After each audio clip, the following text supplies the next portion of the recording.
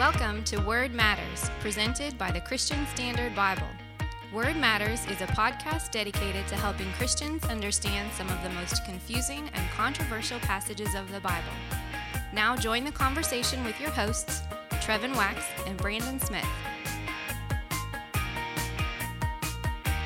Does Paul use allegory? That's the question that we're going to try to answer on this episode of Word Matters. I'm Brandon Smith, along with my co-host, Trevin Wax. And back on the podcast today for the second time is Dr. Matthew Emerson. Matt teaches at Oklahoma Baptist University and is the co-executive director at the Center for Baptist Renewal. So Matt, thanks for being back on with us today. Yeah, huge fan. Glad to be here. Hey, Matt, we must be big fans of you because I don't know if anyone else has been on twice. Schreiner's the only one that's been on multiple times. What, didn't we not do two with George Guthrie though? I'm thinking now. We might have done. I think Scott McKnight, twice. Guthrie. Yeah, we did Schreiner. oath taking with Scott McKnight. But so you're in the. Well, anyway, you're in the pantheon. So our passage today is Galatians 4:21 through 31, and it's interesting because people's interpretation of this can partially depend on which translation they're using, and The discussion around this leads to a broader conversation about biblical hermeneutics and how we interpret the Bible. I'm gonna go ahead and read the passage, and then Matt, you can help us walk through some of the difficulties. And not surprisingly, I'm reading this in the CSB. So Galatians 4:21 through 31. Tell me, you who want to be under the law, don't you hear the law? For it is written that Abraham had two sons, one by a slave and the other by a free woman. But the one by the slave was born as a result of the flesh, while the one by the free woman was born through promise. These things are being taken figuratively. Some translations here say this is an allegory. So we'll come back to that in a minute. For the women represent two covenants. One is from Mount Sinai and bears children into slavery. This is Hagar. Now Hagar represents Mount Sinai in Arabia and corresponds to the present Jerusalem, for she is in slavery with her children. But the Jerusalem above is free, and she is our mother. For it is written, rejoice, childless woman, unable to give birth. Burst into song and shout, you who are not in labor. For the children of the desolate woman will be many, more numerous than those of the woman who has a husband. Now you too, brothers and sisters, like Isaac, are children of promise. But just as then the child born as a result of the flesh persecuted the one born as a result of the Spirit, so also now. But what does the Scripture say? Drive out the slave and her son, for the son of the slave will never be a co-heir with the son of the free woman. Therefore, brothers and sisters, we are not children of a slave, but of the free woman.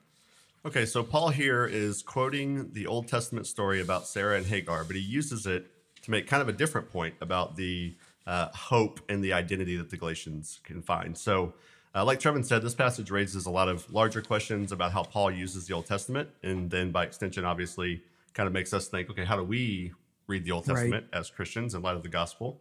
It especially gets tricky when you start using words like allegory and figurative. Okay, so we're going to talk about some different ways to view the passage. But Matt, would you give maybe just an overall point that you think Paul is making here? Maybe that's where we could start. Just say, okay, what is this like, generally speaking? What do we say about this? And then we'll go through some views of how the hermeneutics relate to it. Does that work for you? Sure.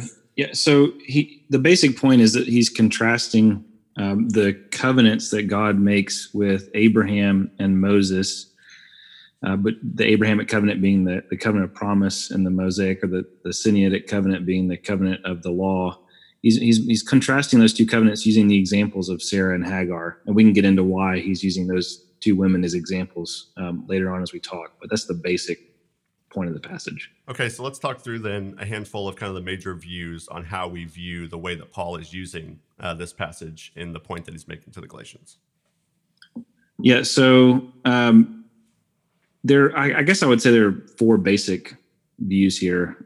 Richard Longenecker says that this is a New Testament author's inspired use of the Old Testament, and it's therefore unrepeatable. So we can't do what Paul is doing here when we read the Bible. Martin Luther, when he talks about this passage in his Galatians commentary, he calls this Paul's rhetorical flourish. So this isn't necessarily an exegetical point that Paul is making. It's more just a rhetorical addition. He's already made the point earlier in Galatians 3 and 4. This is kind of the last final climax, but he's not climaxing exegetically. He's doing so using rhetoric. He's drawing on this story rhetorically. Richard Hayes talks about this passage. He actually really is referencing Isaiah 54 when he talks about this passage. I'm more interested in focusing on the story in the Pentateuch. But when Richard Hayes talks about it, this is his version of intertextuality, in which he argues that, what's happening in the New Testament authors is that they're catching up the Old Testament. And I don't mean like they're catching the Old Testament authors up. I just mean the texts are being caught up into the story of Jesus, and here the story of the church. And so Paul is rereading Old Testament texts in light of the resurrection and Pentecost. What I argue is that there's actually a lot more exegetical rationale that Paul has for reading these stories together than those first three views give credit for. So there's actually a lot more evidence in the text of the Pentateuch to say that Paul is actually doing something exegetical, not just rhetorical, not just inspired and unrepeatable, and not just kind of post-resurrection interpretation. He's actually reading the text carefully. Well, give us some. So there's four views that you've laid out there, and you're coming with the fourth view, saying that Paul is relying on this illustration on the text from the Pentateuch here in the way that he's using this illustration in a way that you're saying is appropriate for Paul to do. He's not simply doing a rhetorical flourish or whatnot. What is the rationale that leans you and makes you lean in that direction? And I mean, do you think figurative, allegory, like those are appropriate terms for that, or do they cloud the issue? How do you come to this conclusion, being that there's exegetical basis for this? Yeah. So just real quick on the term allegory, Paul's term here that he uses in Greek is allegorumena, and so it's literally allegory. But that term is confusing to most modern readers. We when we think of allegory, we think that people are just making stuff up. They're mapping on something that doesn't have anything to do with a different text onto that text. And so, I understand why, in this case, the CSB has chosen to use a different word because it may cause confusion.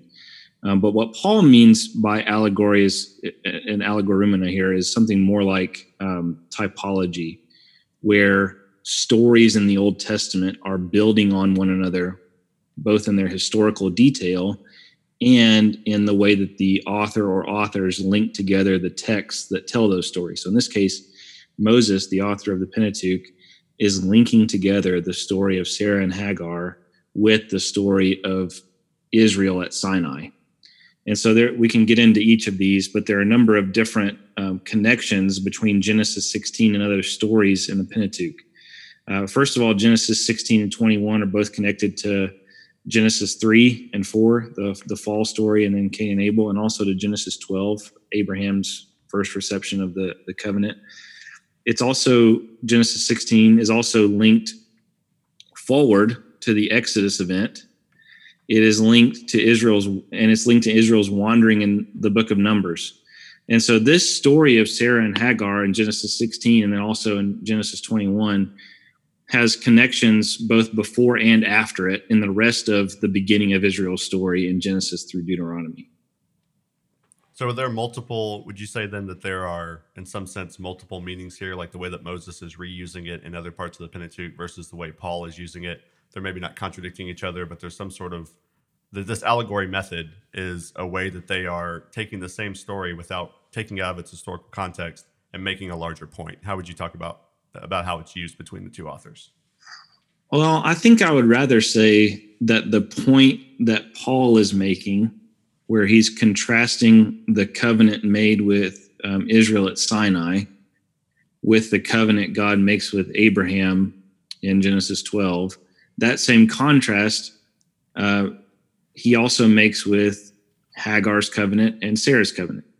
Well, that point that Paul is making is the same point that Moses makes in the Pentateuch. So they're not making different points. I don't think Paul is, sort of applying Moses's point to it is a different situation in the sense that Christ has come. But I think that the same basic point of Moses is the point that Paul is making in Galatians. There are two different covenants here.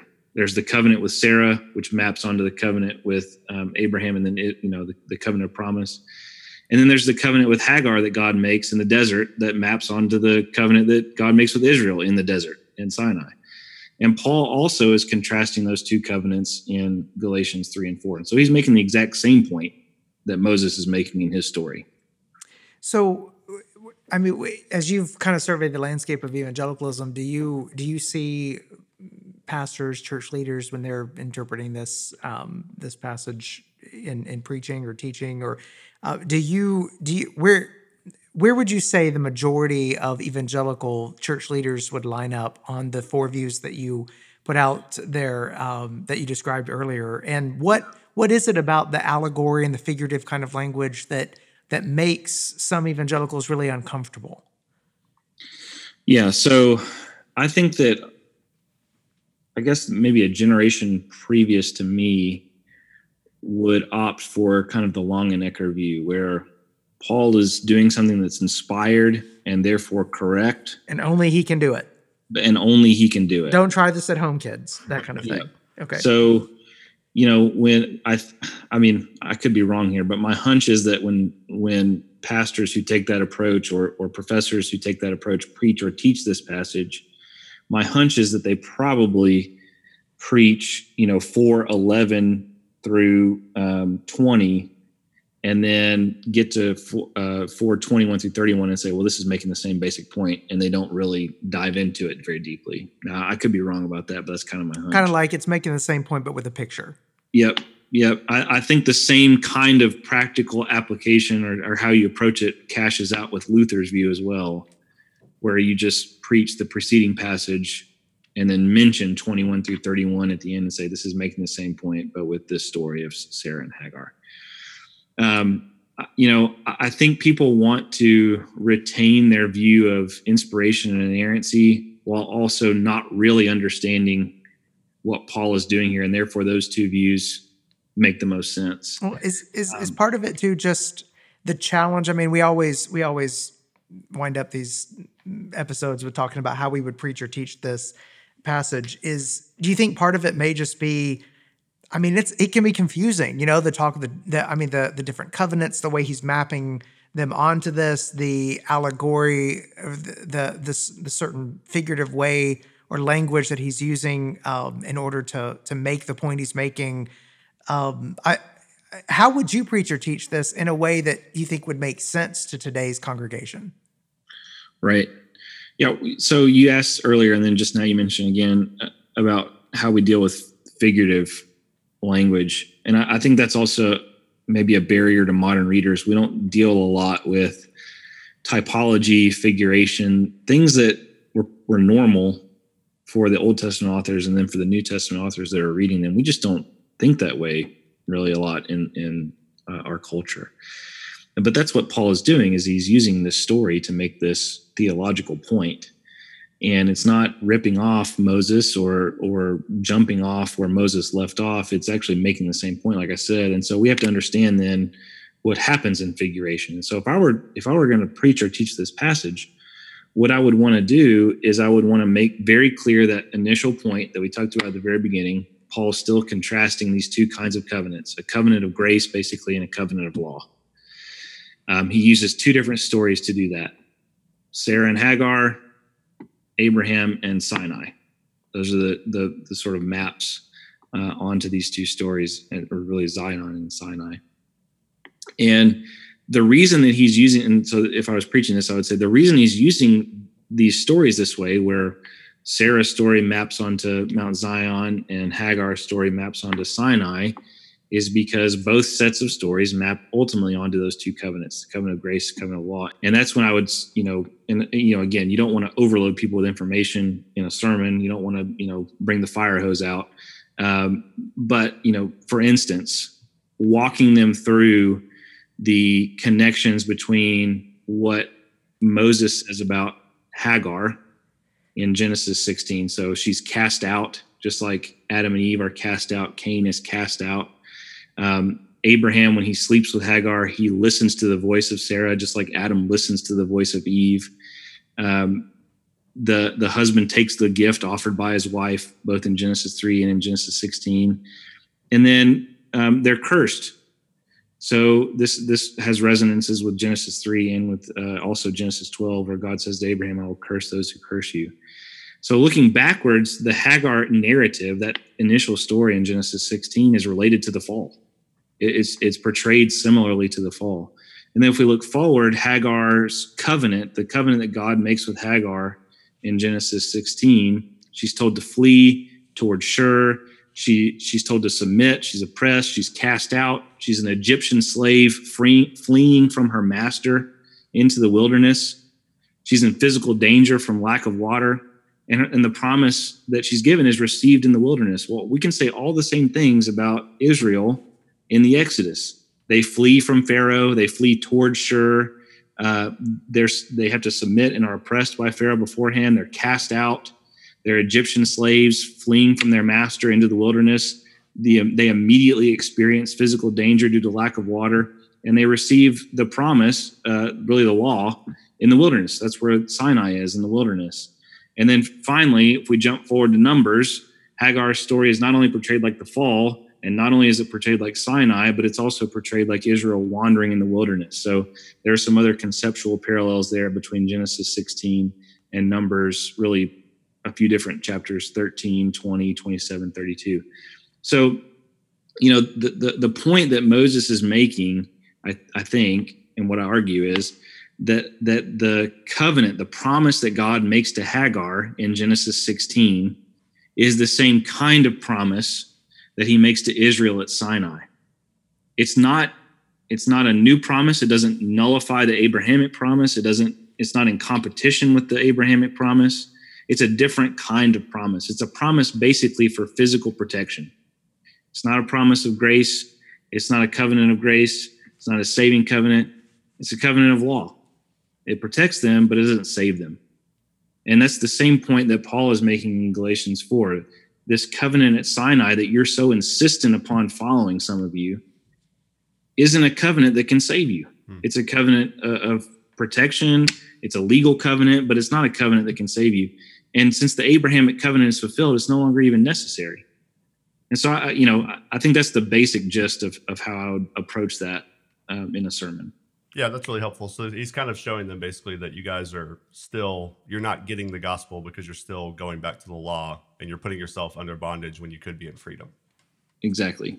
Yeah, if I'm preaching this too, I'm thinking, the way that 21 starts out, tell me, you who want to be under the law, don't you hear the law? The way it ends, we are not children of the slave, but the free woman. Obviously, Paul is using this picture as a way of stressing and wanting them. He's wanting the Galatians to feel something as well. Yeah. Like, I think he wants to galvanize the emotions, to get at the heart of the distinction between the covenants and the superiority of the promises that we've been given in the gospel, as opposed to simply the covenant that you have on Mount Sinai. So I want my congregation, even though there's a lot of fascinating detail here, I want them walking out having the sense of and the feeling that Paul seems to be going after with the Galatians that he's first writing. Yeah, that's right. Yeah. Well, if you're listening here and you want a little bit more of this conversation, actually, I'm going to make a shameless plug for my other podcast, Church Grammar. So Matt and I talked about this and a whole host of other things on that episode of Church Grammar. And he talks a little bit more in that one about hermeneutics and biblical interpretation and kind of give you some bigger handles on what he's talking about here. So if you want some more stuff about how do I teach on this, how do I write on this, how do I think about the Bible this way, Matt gives some really good advice there as well. And that's actually what got him on here. That podcast was so good that we wanted to have him talk on Word Matters about it too. So Matt, thanks so much for taking the time to do this with us. Yeah, absolutely. Thanks for having me on again. And Trevin, thanks as always for being on here with me. Thank you. And thank you all for listening. We'll see you next time. Thanks for listening. Word Matters has been presented by the Christian Standard Bible, a translation that is faithful to the original languages but clear for today's audience. Find out more at csbible.com.